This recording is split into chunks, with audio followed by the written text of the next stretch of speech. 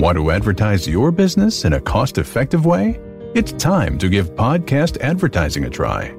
Research shows a high rate of podcast listeners made a purchase as a result of an ad they heard on a podcast.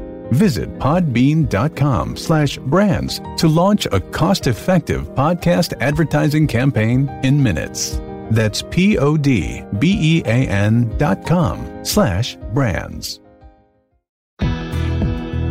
Welcome to Y'all-itics, the home of cold beer and hot takes on Texas politics.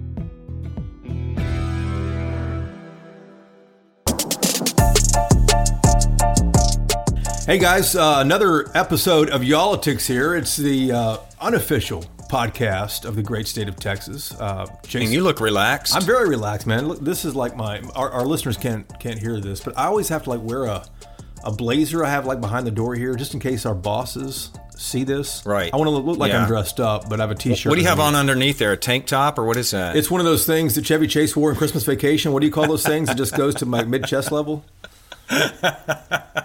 Chested up, man. That's all we shoot here. What are you drinking today, Wheeler? I am drinking an Altstadt Kolsch out of Fredericksburg today. That is a great beer, my friend. Altstadt. Yes. It is not Altstadt, sorry. Yes, it is refreshing and balanced, it says, and I agree.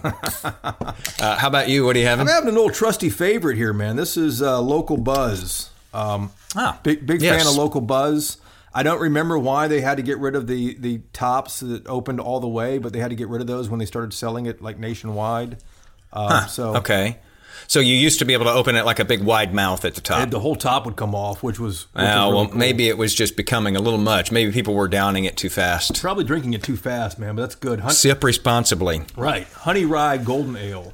I tell you, though, I went out of town to Broken Bow, Oklahoma the other day. Never been. Yeah, nice. And it was a cool little place. And had a few Altstadt beers that my friend brought. The blue ones. So you lagers? Took some import. You imported to Oklahoma. Then you brought your Texas beers in. Yeah, didn't Oklahoma have a few years ago where there's 2% beer? I don't know what that means, but it's I always thought it was only 2%. I don't know, but that does sound like something Oklahoma would do. Oklahoma, I mean, come on. Yeah, 3%. A former Oklahoman who's on the call here with us. Our producer, Taylor Lumsden, said it's 3%. Actually, our other producer, Michael McCardle, there's a lot of Oklahoma represented in this call here. Well, you won't find any in me. Yeah. There's no Oklahoma here. So let's talk about the big news this week in Texas politics is going to be what happens in the Texas legislature. And it's something that we thought was going to happen on Monday. It's starting in the Senate State Affairs Committee. And we've talked about it the past few weeks on Inside Texas Politics. It's called the election integrity bills that are out there right now. And it's, nationwide, there are 250 similar pieces of legislation across the country that aim to reform the way elections are done in Texas and across the country, Jason. Yeah, we've just seen this marching through state legislatures, especially the Republican-controlled ones all across the country, this in the wake of November of 2020. And a lot of it is predicated on the fears about the potential for voter fraud. This, of course, after we saw unprecedented accusations that there was voter fraud and that the results couldn't be trusted out of the November 2020 election. And, of course, on the other side of that, though, Democrats say that basically you are, foundationally basing all of these bills on what they call the big lie, that there was voter fraud, because as we saw in case after case after case in the courts, none of them could show that, yes, we had a pattern here of voter fraud and it affected the outcome of the election. And so we see these measures. They are controversial and they are numerous, as you say, and they're making their way through the different legislatures, including now here in Texas, where much of it is being spearheaded by Senator Paul Bettencourt, who is out of the Houston area, and he is behind a whole raft of bills. In fact, Governor Abbott was in his district office not long ago touting the fact that Texas needs to do more in this area. And we'll have that state senator from Houston on in just a moment, a Republican down there in Houston. But our first guest is a voice that we haven't heard talking about this in a while. We've had two Republican senators on our television program, but we're going to start this podcast with a deep dive with a Democrat. And our Democratic friend here is Edward Espinoza. He is from Progress Texas. He's the director of Progress Texas. It's a left-leaning organization that promotes progressive policies. It does rapid response media. If you're online, you've probably seen Progress TX tweeted or retweeted somewhere talking about Texas politics. We called Ed up down in Austin to get a read on what's happening with this and really what's at stake with this here in Texas.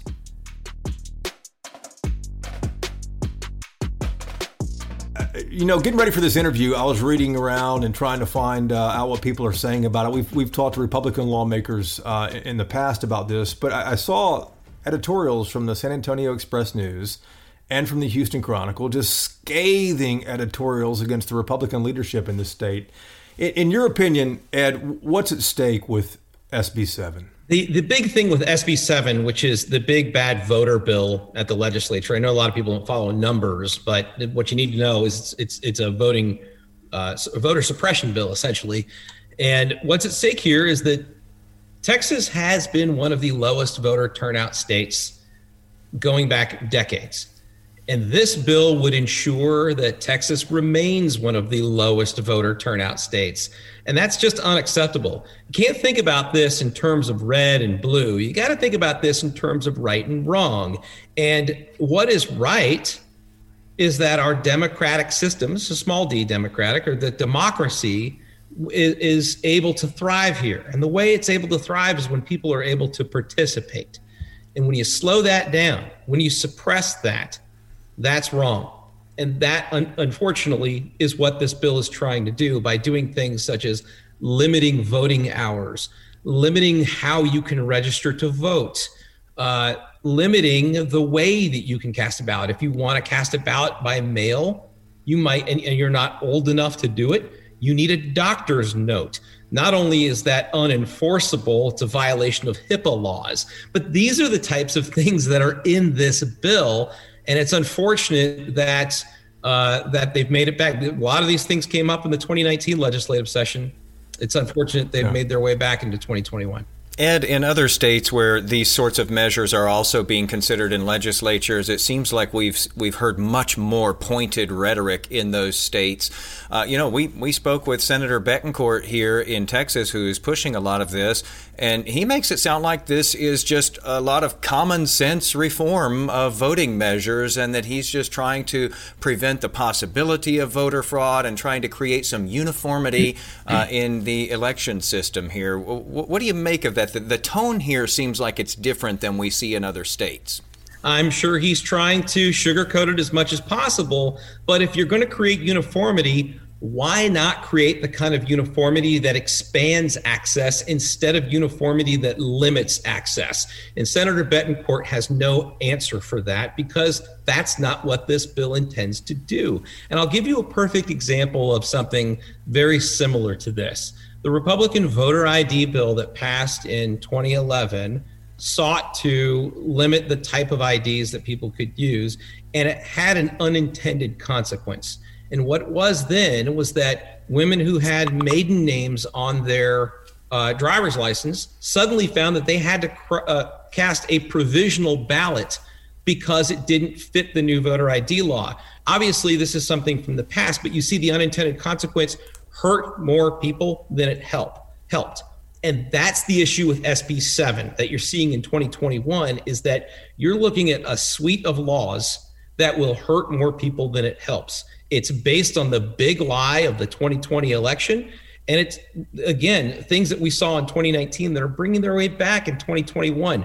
One of those provisions is that they want to require that a voter registration has to be filled out on ink and paper. So not only are we one of like 10 states that doesn't have online voter registration, they actually want to make it impossible for you to fill out a form online, have it mailed to you, where you just sign it and send it back. They say, no, that's not good enough. We want you to fill it out by ink and paper. What century is this that we're passing laws like this? It doesn't make sense. Why are we cutting off? Why do we say voting has to end at 7 p.m.? Why can't it go to 9 p.m. or 10 p.m. for people who are shift workers or the working class folks who need a little extra time to get there later, maybe get there earlier. It doesn't make any sense. Yeah, there are other states that already have the extended hours. Let's kind of dive into some of the nitty gritty of what this bill is all about. One of the things it would do, Ed, is eliminate drive-through voting, which we saw a lot of in Harris County, outdoor voting and mass voting sites, which were big all across the state. Ballot drop boxes could not be used. We saw those used in November as well. We had State Senator Brian Hughes, who's the chairman of the State Affairs Committee, on our television program, Inside Texas Politics. He talked about one thing that the bill would do is actually purge non-citizens from the rolls. I think everyone probably agrees that we don't want non-citizens voting, but when you come down to purging people off the rolls, that gets really dicey and really tricky. Yep. And we saw what happened with that a few years ago. And then you mentioned the last big thing, and that is requiring anyone who wants a mail-in ballot to prove their disability with a doctor's note. Unenforceable. At the end of the day, I mean, here's kind of what I'm thinking on this. Not to drone on, because you're our guest here. I don't want to be like Wheeler and ask these long questions, but let me ask a long question. Let me ask it here. So at the end of the day, we know that this state is controlled by Republicans. This is going to pass committee, Ed. I think you probably know that. It'll probably pass the Senate as well, and the governor's waiting to sign it. The question is, can the House stop it? At the end of the day, what do you think? Look, it can stop it in committee, and maybe it can stop it on the floor. A lot of these Republicans who got elected in the last cycle got elected by 2% or less. And many of their voters, Republican voters, remember, casting a ballot, the method of casting a ballot is not a Democratic or Republican issue. It is a voter issue. And when you have to go to these voters and say, hey, we're taking away a method of voting, I don't know how that's going to fly. So I think that one of the things that they have to consider now are, if you're going to vote, if you're going to take away a method of voting, how do you justify it? How do you explain that to people who are really just trying to go and make their voice heard? It just doesn't fly. I'm sorry, I may have lost where your question was going with that. No. If you're a Republican in the House, let's say you're a Republican in the House who just won by a couple of points, 5 points, less than 10. How do you get to a comfortable spot where you please leadership? Because that, at the end of the day, both parties want to please their leadership. How do you please leadership on one hand, but secondly, find the right language to oppose this thing? Ultimately, elected officials are accountable to their voters, and leadership may not like that, but leadership doesn't matter as much as the people they represent. And if they can't explain that to their voters and they can't stand up for the rights of their voters, then they don't belong in that chamber to begin with. And the leadership should understand. I don't know if the leadership does understand that, but certainly the elected officials should. Well, Ed, let's say that these things do pass, though. How do you tie that to a legislator who is in a tight race come 2022? And beyond that, how do you invigorate your voters? How do you push them to the polls when it might be harder for them to be able to cast a ballot? Well, look, I think that one of the backlashes that people have to consider is how motivated will your voters be to show up and cast a ballot for you if they don't trust you, if they don't have faith in you, or how motivated will they be if they simply are just mad at you and don't like you? And like one of the things we saw in 2020 was we saw a really high voter turnout. And a lot of it was because voters were upset with Donald Trump. They wanted to send a message. Now, obviously, Texas stayed red, but that margin was diminished significantly this past year. And that is because voters wanted to have their say. Now, if these representatives, like I said, many of who won their race by 2% or less, want to take that risk, that's up to them. But it's a dicey proposition for them to do that. We watched also a similar effort on the other side, the Democratic side, going on in D.C. right now. The House on the 3rd of March passed H.R. 1, the House of Representatives in Congress. It's almost the same bill, as you probably know, Ed, that passed 2 years ago in the House as well. But this one would create uniform national voting standards, overhaul campaign finance, outlaw partisan gerrymandering and things like that. But again, with each chamber having to pass these independently, how does that one make it through to the Senate and pass and become law? You're talking about the national bill? You're talking about the state bill? The national bill. The national. Well, bill. look, I mean, what you need at the national level is filibuster reform. And the filibuster has been abused at the national level to the point to where they're not even actually filibustering anymore. They're just signing a piece of paper to stop legislation. This is, the Federalist Papers taught us about tyranny of the majority. What we're seeing with the filibuster is tyranny of the minority, and it needs to be reformed so that these voting reforms can take place. Otherwise, you're going to see abusive laws like the ones proposed here in Texas become law and stop people from voting. Jason, one of the things you mentioned a minute ago is the ability to purge voter rolls or to make sure that citizens are voting. And look, we all want integrity in our elections. But let's go back to what happened 2 years ago in 2019, when the acting Secretary of State, David Whitley, put out a list of some 100,000 people who may have voted illegally. In his words, they may have voted illegally. The truth is, it was bad data that was 7 years old. And I believe all of those people, if not all of those people, then something like 99.9%. I'm not sure they found a single person on there that voted illegally.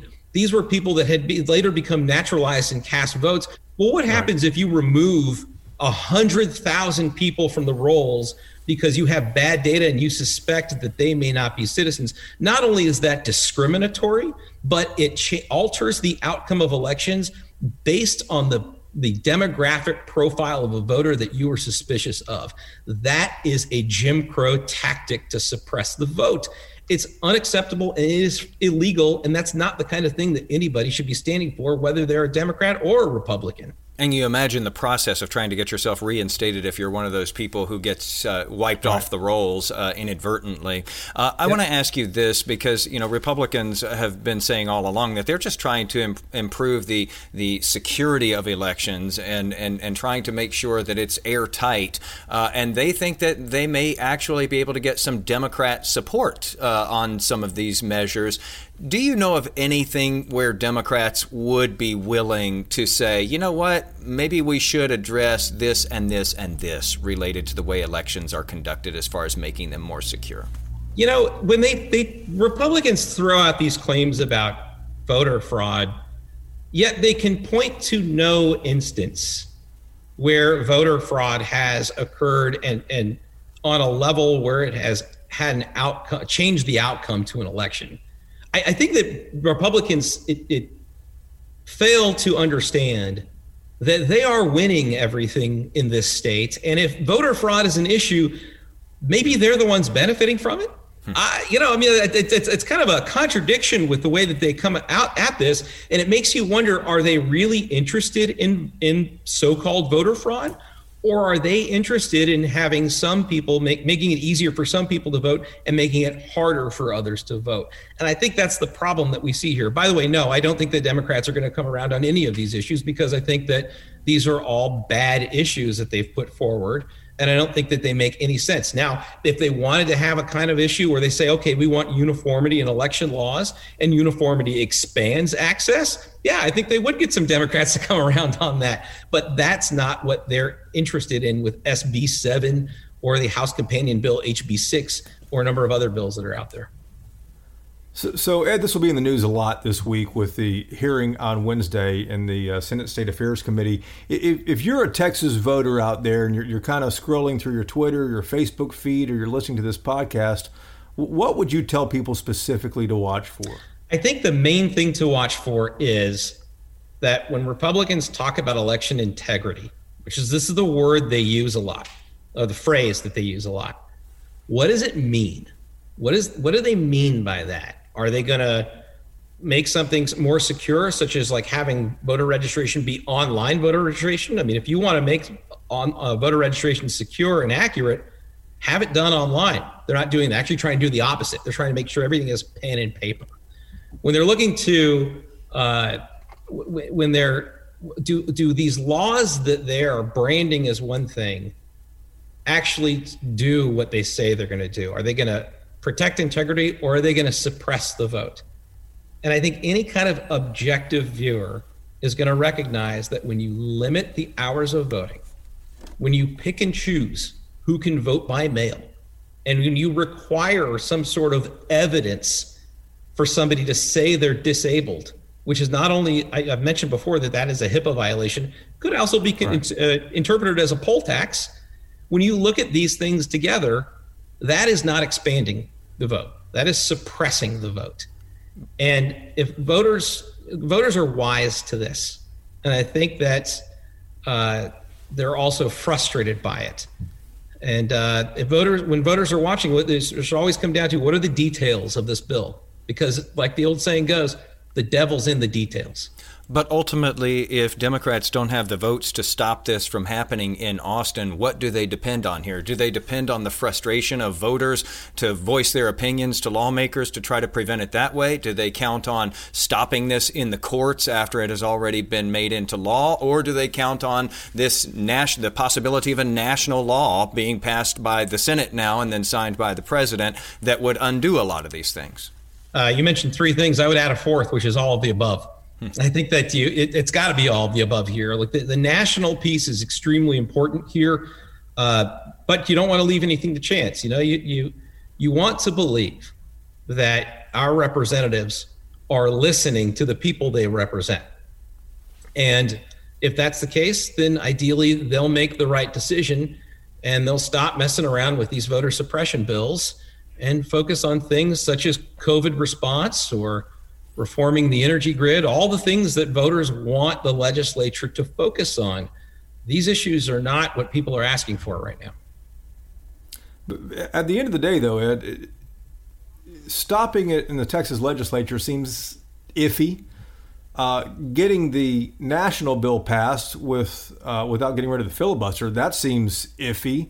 And if you look at filing this in courts to stop it, and this were to make its way up and ascend to the Supreme Court, it's a right-leaning Supreme Court. I mean, this is really an uphill battle for the left, isn't it? It's a right-leaning Supreme Court that ruled against every single voter case that Donald Trump brought before the court.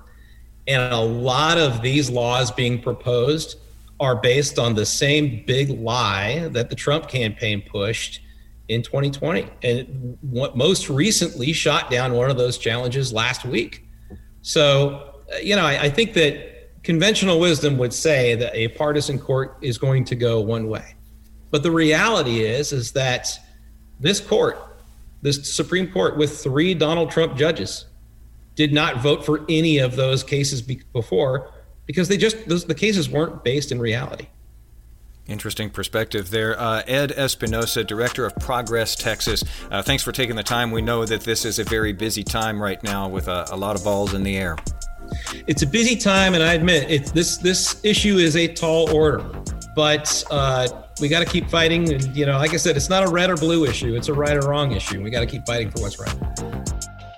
So that's the left's take on this, and clearly, Jason, it is an uphill battle for Democrats who oppose this. Even though they control the national level, House and Senate, they do not control anything at all here in Texas. So that's a challenge there. Before we move forward, though, in this podcast, let me remind you about a survey that's in the description of this podcast, wherever you get your podcast. If you go back to your mobile device there, you'll see the description. And inside that description is a link.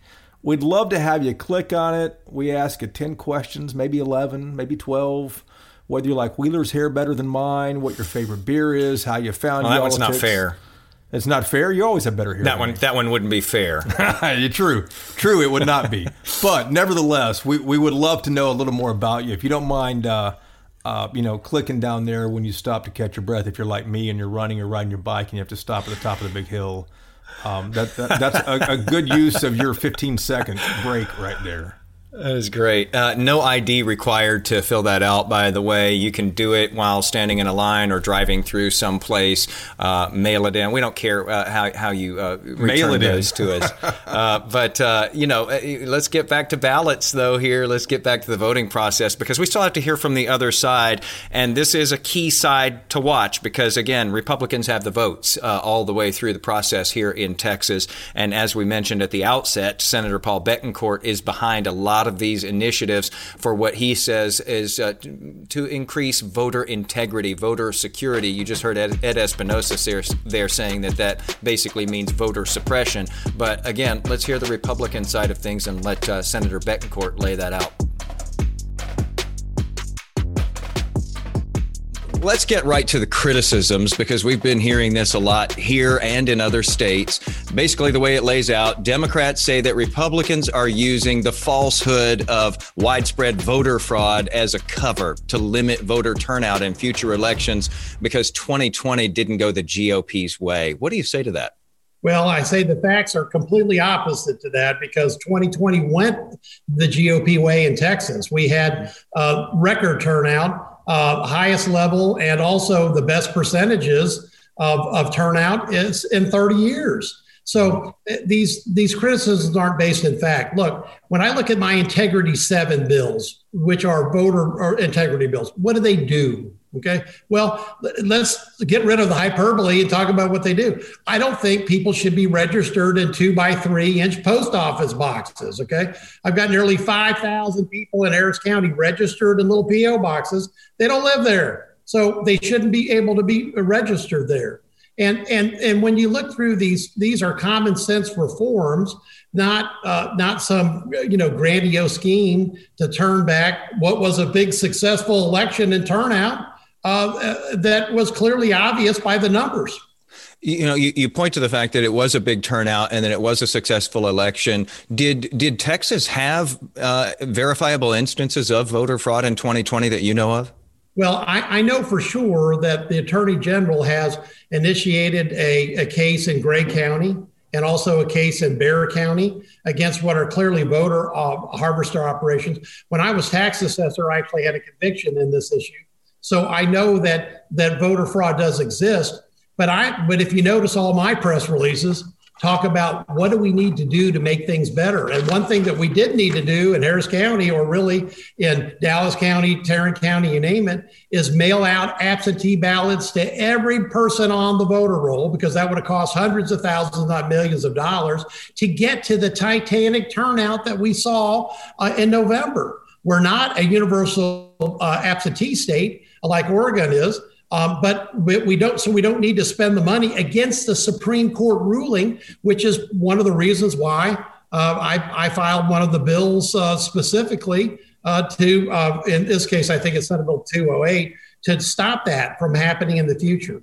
Maintain voter integrity and follow the laws, because you've got to have a voter roll with integrity to start this process. Now, one of your bills, though, would also limit the ability of local jurisdictions to extend early voting hours. We saw some popular measures, especially in the Houston area, this last election, where they had 24-hour voting in some cases. We saw long lines in some of these urban areas around the state. Is there a potential that by limiting those hours that those lines get even longer? And is there a potential that you turn off some Republican voters with those lines? Well, look, actually, by using uniformity across the state, we've got rural and suburban counties that don't have early voting hours past 4 or 5 o'clock. So people that get off work cannot go vote, okay? And because they have short hours. So my pick of 7 to 7 is you standardize the hours across the state, so voters everywhere know where they can go. They can, whether they're in a rural county or an urban county, they know they've got till 7 to 7, and extend those hours through that weekend, so that even people that are on shift work can have the weekend to go vote if they need it. So part of this is that you want to standardize best practices, and that's just a part of it.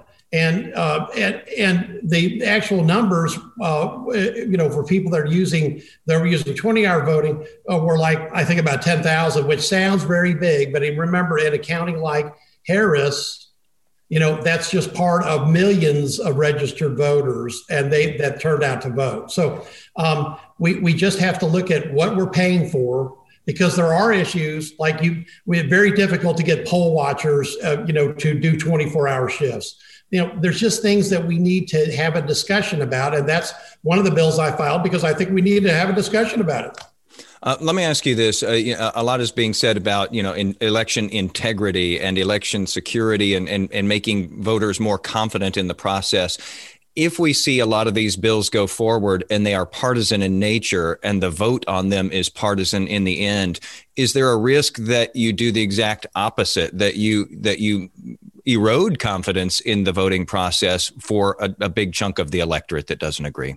Look, one of the bills that we filed was a very important one, because it requires that it's 1112, which says you can never suspend signature verification on absentee ballots. Now, when you look at what happened in the battleground states, in Atlanta and Philadelphia, in Detroit and in Wisconsin, there were Republican Secretary of States that made those decisions. There are other people that made similar decisions, but they should never make that decision, because as a former elections official, you must keep the signature with the ballot on absentee ballot. It's the only way to verify that person is the same that actually turned in that absentee ballot.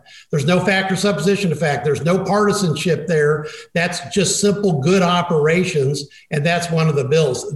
Those things, and not registering at P.O. boxes. We just have to make good decisions for all Texans, and if we do, then we're going to get support from everyone that's looking at voter integrity as a problem. But Senator, if these bills go forward with only Republican support, is there a concern that you'll have a big chunk of the electorate in Texas who feels like they don't have more voter confidence after these measures go through, that it was a partisan push? Well, we haven't even had the bills to a committee debate, so I'm not going to assume this is going to be just a pure partisan vote. I think what we have to look at is what works and what doesn't work. I started as a voter registrar in Harris County when the last big presidential election that roiled politics was 2000, Gore versus Bush. And we learned a lot about punch card ballots and what we didn't want to do.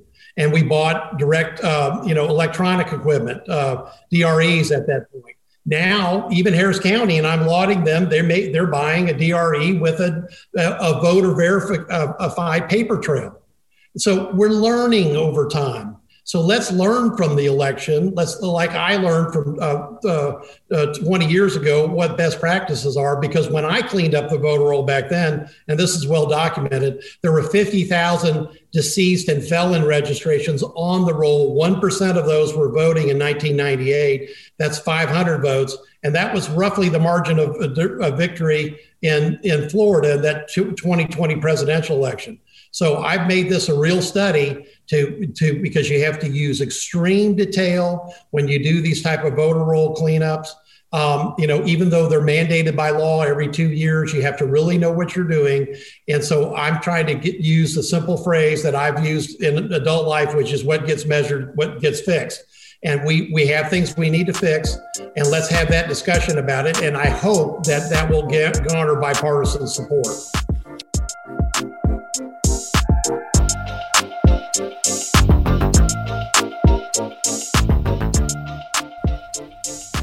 And you hear his hope there. And if we go back to Ed Espinosa, he says fat chance of that happening. That is not going to get Democratic support in this state, not from legislators, and he says not from a lot of voters as well. We will see the fireworks as they start to go off on Wednesday.